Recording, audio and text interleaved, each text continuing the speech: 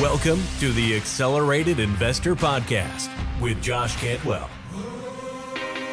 If you're looking to retire early with forever passive income, you're in the right place. This podcast is the go-to destination for real estate investors, both active and passive, and multifamily apartment investors, both new, intermediate, and advanced. Now, sit back, listen, learn, and accelerate your business, your life, and your investing with the Accelerated Investor Podcast. So, hey, Tom, listen, welcome to Accelerated Investor. Thanks for carving out some time. Now, you're financially independent, unlike a lot of people, so you might have a little bit more time than others, but thanks for joining me on the show today. I appreciate it, Josh. It's good to be inside. You know, when we're recording this, I'm in Austin, Texas, and it's 150,000 degrees out there. So I'd rather be in here doing this. Yeah, I appreciate you carving out some time sharing your message today, Tom. So look, you've got a lot more time available on your hands than a lot of people being financially independent. There's a lot of things you could be doing with your time. So we're going to talk a little bit about that. But as we kind of introduce you to the audience here, tell me, what are some projects that you're working on now? I know now you get to kind of do projects by choice instead of because you have to. So what do you choose to spend your time on today? So today, just kind of actually, you know, I run an educational platform. So we're kind of working on some things for that, just to kind of help people, you know, understand how to do this. And then always there's real estate projects. So, you know, working on various projects because there were things that we've got going on that have been going on since the pandemic. So just, you know, kind of pulling on the reins here and there on various projects that are under construction. Gotcha. So new development. Tell me about that. Is there one project in particular that you've just worked on? Give me a little bit of idea of what that looks like. Yeah, we've got several. You know, one is it's actually an age-restricted HUD project. You know, so it's a HUD loan. We've got some 40-year fixed debt on that one. Came through the pandemic, moved a little slow. Big surprise, right? Just like everything that couldn't be sold prior to the pandemic. So it's really starting to pick up velocity now. And so we're kind of working on that, working on a recap of the capital. And so all is good there. We've got, you know, various multifamily projects in different stages of construction across Texas. And actually kind of dove into the extended stay asset class this summer, well, actually over the last 2 years. So we're doing a portfolio of extended stay hotels. And so you guys have done over $700 million of acquisitions, development. Right. You're one of the few guys that I've interviewed that said extended stay. So just describe that asset class to our audience who would maybe not familiar with it and help us a little bit understand the structure, the capital stack around that type of investment opportunity. Yeah, you bet. You know, asked me 2 years ago, you wouldn't have heard that coming out of my mouth either. So one of our partners came to us and said, hey, we really like the extended stay market. We're like, hey, we're multifamily guys, right? And, you know, the comment was, this is workforce housing. Okay. So we declined at the time and started doing our research. And, you know, so 2 years down the line now, you know, the extended stay, you know, there is hospitality hotels. There's the nice, you know, resort hotel you go to with the giant pool and all that stuff. That's one type of hospitality asset, but the extended stay hotels are things that people use pretty much as work housing. I was a physician. We used to have traveling techs, traveling nurses, traveling doctors. They'd come in for 30, 60, 90 days, maybe longer. They'd stay at these extended stay hotels. So 40% of the residents in these places stay over 30 days, and some stay up to a year. So we like that portion. It's certainly less amenitized. It's a lot less expensive to build. If you've seen them, they all have different names, but they pretty much got the same shape. They're boxes, smaller workout room, smaller pool, things like that. So less amenities, less cost to build. It costs us $132,000 a key to build one of those. It costs us $250 to build a multifamily unit. So, yeah, $132,000 is cheap for a key. Yeah. That's for sure. Yep. And so, you know, and they're in strategic areas around Texas and one and a couple in another state. And, you know, people stay there and they're what we like. What's interesting, which took a while to get my head around, was that you build these, takes about 12 months to build them. And then typically there's your lease up period, right? There's your 10, 12, 14-month lease up period for a multifamily. Well, these are the kind of properties that people Google online, look for the newest one and just book. So they will tend to stabilize anywhere, sometimes between 2 and 4 months. So they stabilize quickly. They do tend to cash flow. And so the plan is to, create a relatively large portfolio and, see what we want to do in 5 years, whether it's sell the whole portfolio, sell part of it, sell them, one off to mom and pops. It just depends on what the market supports at the time. So it's a new venture for us. I can't tell you how it's gone yet, because other than it's going along fine, but catch me in a year or two when everything's built, and we'll see if the numbers panned out like we expected. We'll have you back on the show in a year and a half, 2 years, and you can tell us how things are going at that time. That would be great. You bet. You have had a lot of success with real estate development, but your career started as a doctor. You were orthopedic surgeon, physician for the U.S. ski team. A lot of people would say doctors are all rich, but yet you wrote a book called Why Doctors Don't Get Rich. So that's going to catch a lot of people off guard.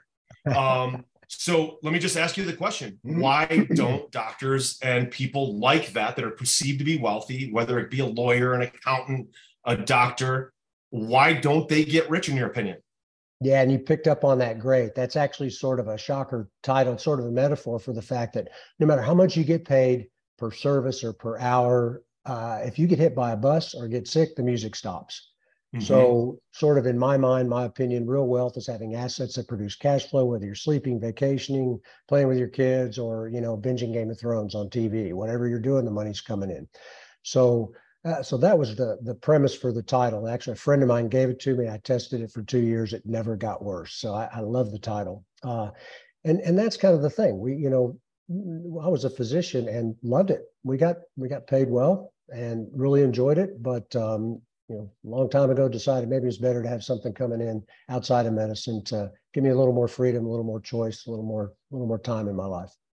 So it doesn't, I guess the message that I heard you just say is, doesn't matter how big the income might be. If it's a W-2 income, if it's trading time for dollars, even if those dollars are a lot of dollars, the lifestyle typically keeps up with the paycheck. And so the lifestyle is expensive. Maybe it's the larger house, the more expensive car, the second home. And so ultimately, you're still working and trading time for dollars and spending more dollars because you're making more dollars. And so ultimately, it doesn't end up in wealth or richness or financial freedom. And that could be a doctor, an accountant, an attorney, a highly paid sales executive, those types of things. So when did it dawn on you in your personal life that you were on that same path, that you were actually going to be that guy who had a big income, but not a lot of free time, and maybe never be financially independent?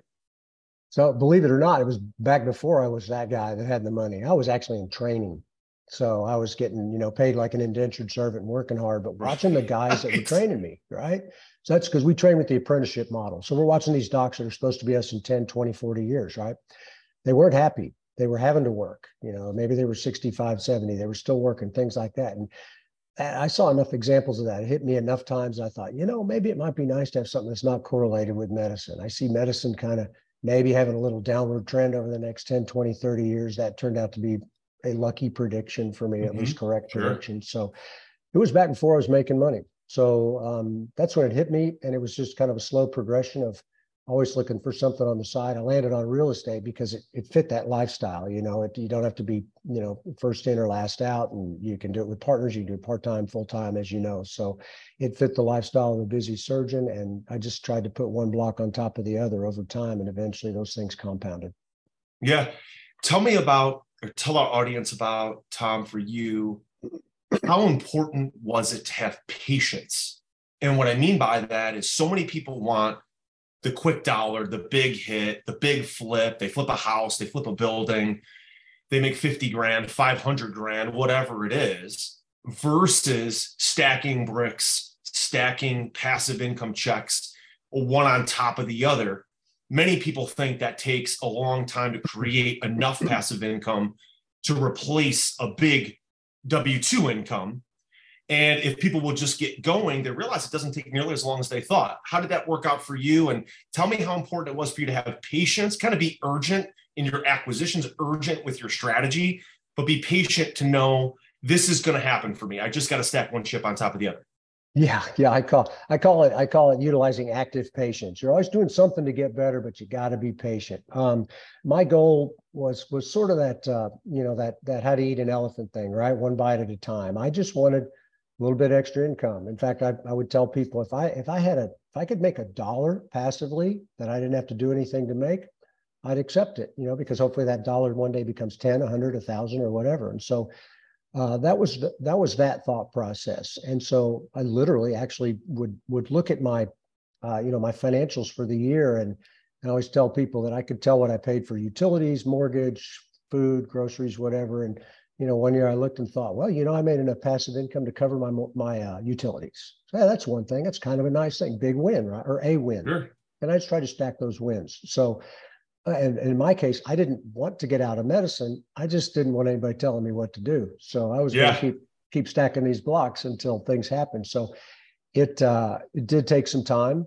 And I tell folks, certainly financial independence, it has a definition, and that's, without the need to go to work to survive and live a lifestyle.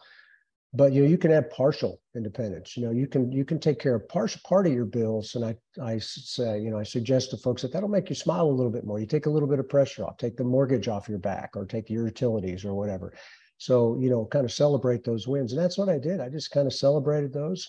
It made my doctor life more enjoyable because as the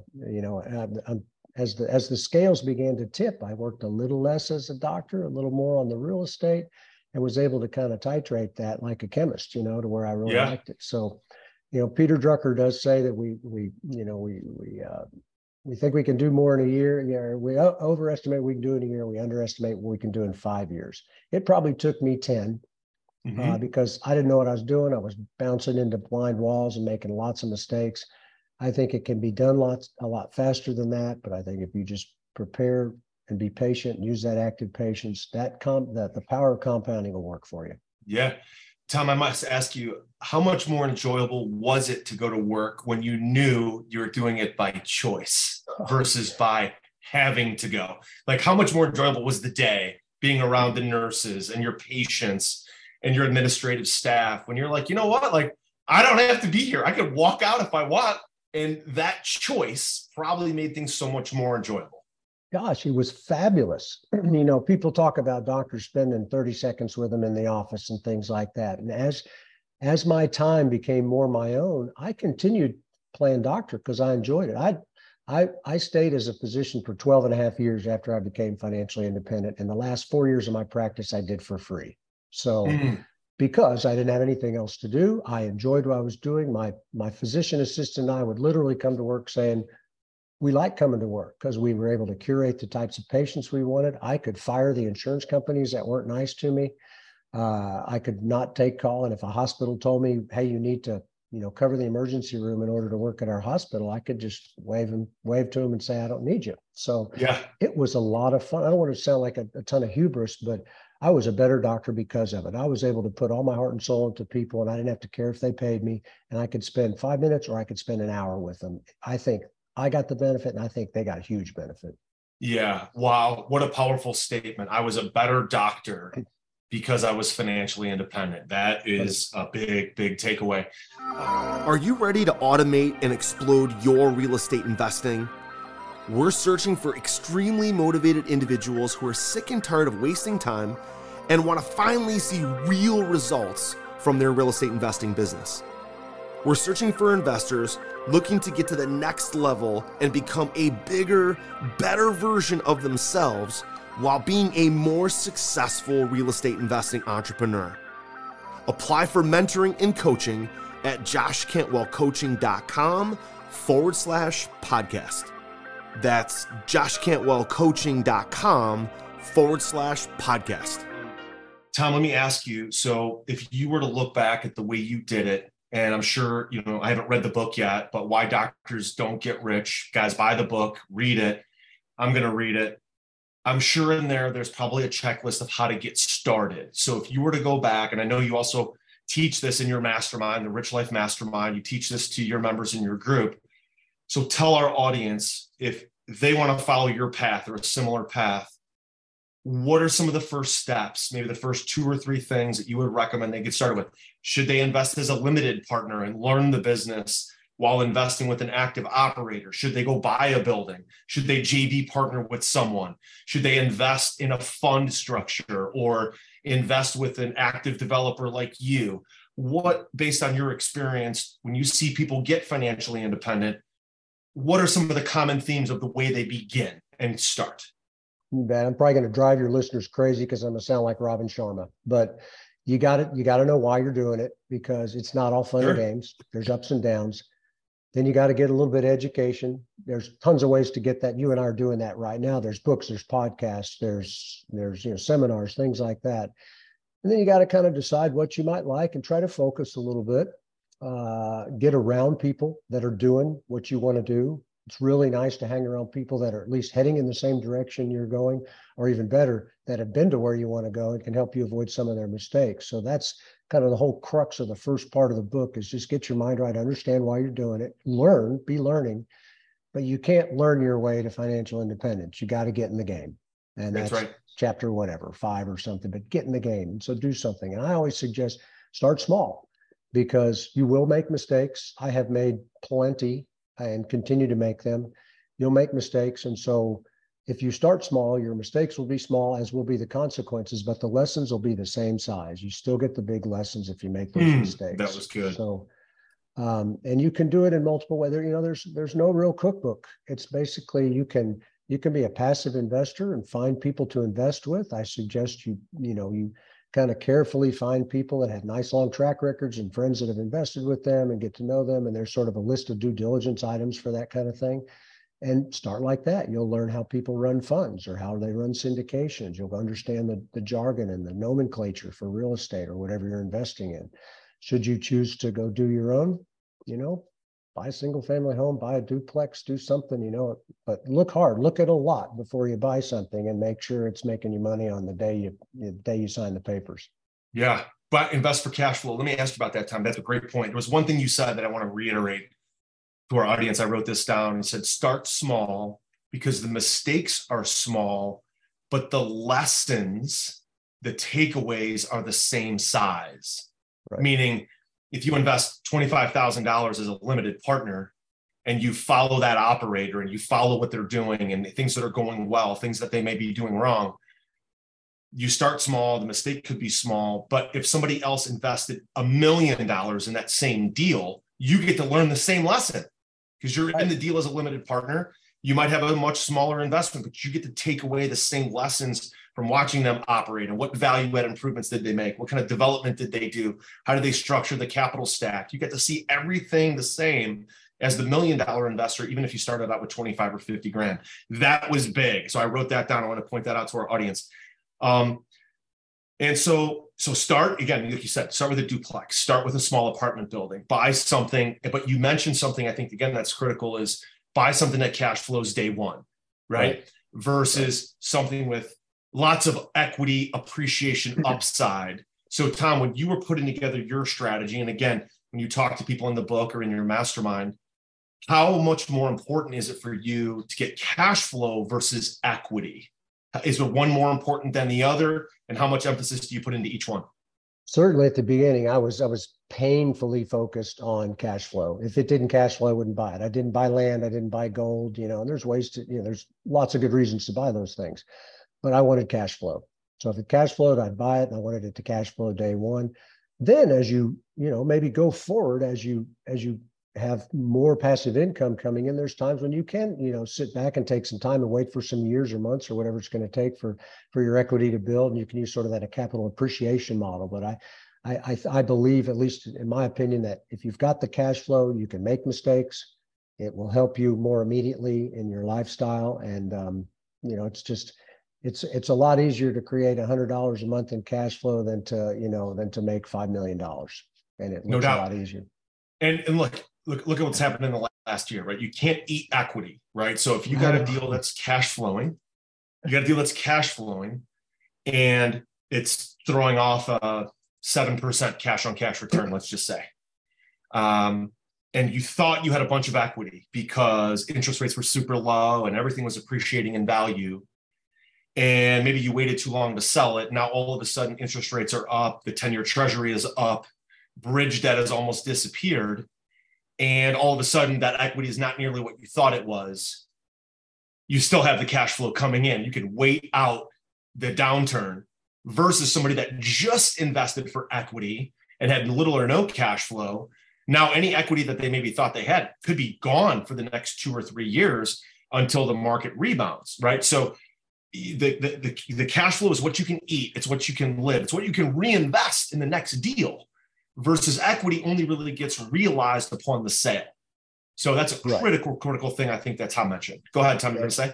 No, just great pickup. That's for sure. Yeah. You care, but from a profit and loss standpoint, you don't care what the equity is as long as your tenant's still paying you. So you got that cash flow.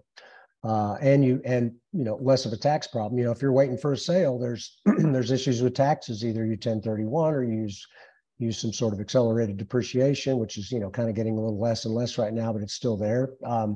You gotta retool and spin up the machine again every time you sell. When you have something that cash flows, if you're holding for long term and you have long term debt, you're in the catbird seat. It's a lot more comfortable. You sleep a lot easier. Oh, yeah. I love it. So guys, start small, invest for cash flow. You want something that's going to appreciate. That's got to be part of the model that you're looking for when you're looking at investments. But the lesson's the same size, cash flow day one.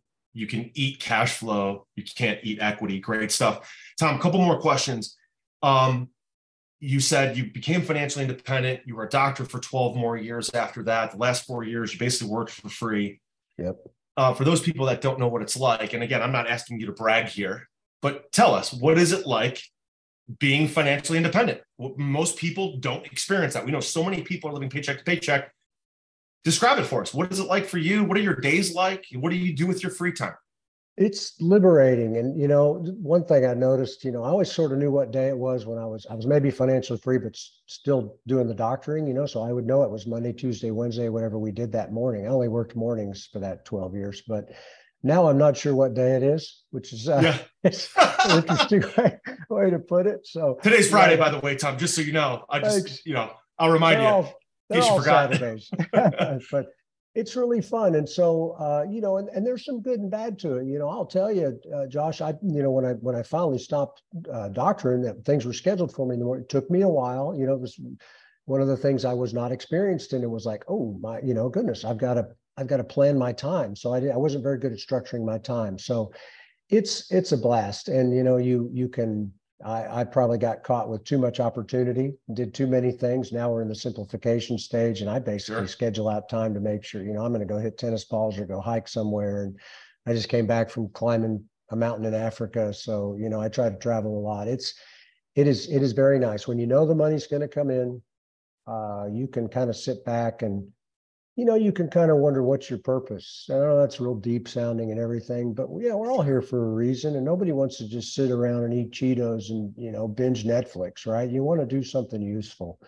Yeah. And so that's what happened to me over the couple of years since I retired, was to really sit back and realize what gave me joy, what impacted other people. And it's not like it's not work. It's, it's sometimes it's stuff that I've got to learn, but it is a blast. It's very liberating to know that you're in charge of what you do. Nobody's going to tell you to see more patients or do more clients or whatever your job is. It's awesome. It's awesome. That's right. Tom, let me ask you this one final question, which is just really around advice. One of the things, a couple of things that I wrote down that I took away was that you started really looking at, even though you knew you wanted to be a physician, you recognized early what they were doing wrong, right? Which was not really investing for cash flow, not really knowing their why and why they were doing it, and really understanding that you wanted to have multiple streams of income. Those are a lot of things that you got right. You also mentioned, Peter Drucker, one of the great leader consultants. So first question I wanted to ask you is as you were really paying attention to your journey and growing, besides Peter Drucker, like who else did you follow? What other principles were you following? Were there leaders, thought leaders books that you read that really helped you continue to modify your philosophy? Oh, absolutely. And I still read a billion of them. Back then, this was a long time. This was 25 years. Kiyosaki wrote Rich Dad, Poor Dad. Mm-hmm. And those basically the concepts of passive income. And then he also wrote Cash Flow Quadrant, which is really great for doctors, lawyers, engineers, architects. You look at that cash flow quadrant, pretty much tells you where you are. And nothing's really changed. You're taxed a lot higher on that side of the quadrant, and you're taxed a lot less on the business owner and investor quadrant. So I certainly followed those principles. I listen to Tony Robbins. Currently, I'm like a fanboy for Dan Sullivan and Ben Hardy. Who, not, how, gap in the gain, 2x is easier than 10, or 10x is easier than 2x. Those are all new, but there's always something out there. Darren Hardy, simple stuff. I love to listen to his little podcast every day. And The Compound Effect is just a pretty basic book about success. Yeah. And love that one. There's a lot of stuff in there. So you name it, I've probably read it. And if I haven't, let me know what it is and I will. Got it. Love it. Last question is, tell us about Presario Ventures. You guys obviously work with a lot of investors. You've done $700 million of acquisition and development. What's happening over the next couple of years for Presario? How do you partner with investors, and can people log in and check out your deal flow? Tell us a little bit more about your investment company. Yeah. So we, things were obviously nuts before the pandemic, and we were sort of half buying, buyer, build and hold, half build and hold, half build and merchant sale, right? And then everybody wanted to buy what we had before things went bad, so we sold a bunch off and kind of finishing up projects now, expecting kind of slow progress this year and next. Trying to pick the best of the best and not doing deals just to do deals. Mm-hmm. Simple syndication models. We don't do the fund model. We raise deal by deal. The last deal was that extended stay portfolio. It's pretty easy to get a hold of us. It's at presarioventures.com. And there's all kinds of ways on the website to get a hold of us, get on the list. You can get to me at tom@richdoctor.com and get both places at once. That's fantastic stuff. Listen, Tom, fantastic advice today. I wrote down tons of notes.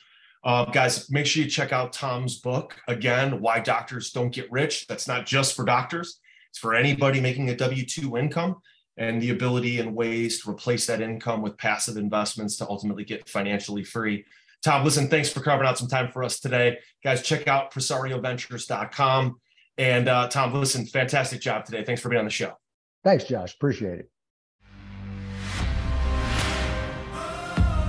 You were just listening to the Accelerated Investor Podcast with Josh Cantwell. If you enjoyed this episode and learned something new, help us build the AI community by leaving a review and 5-star rating on our iTunes podcast channel. Also, don't forget to subscribe so you never miss another episode. To see passive investing opportunities, visit freelandventures.com/passive. To start your journey toward the lifestyle you've always dreamed of with multifamily apartments, apply for one-on-one coaching with Josh at www.joshcantwellcoaching.com.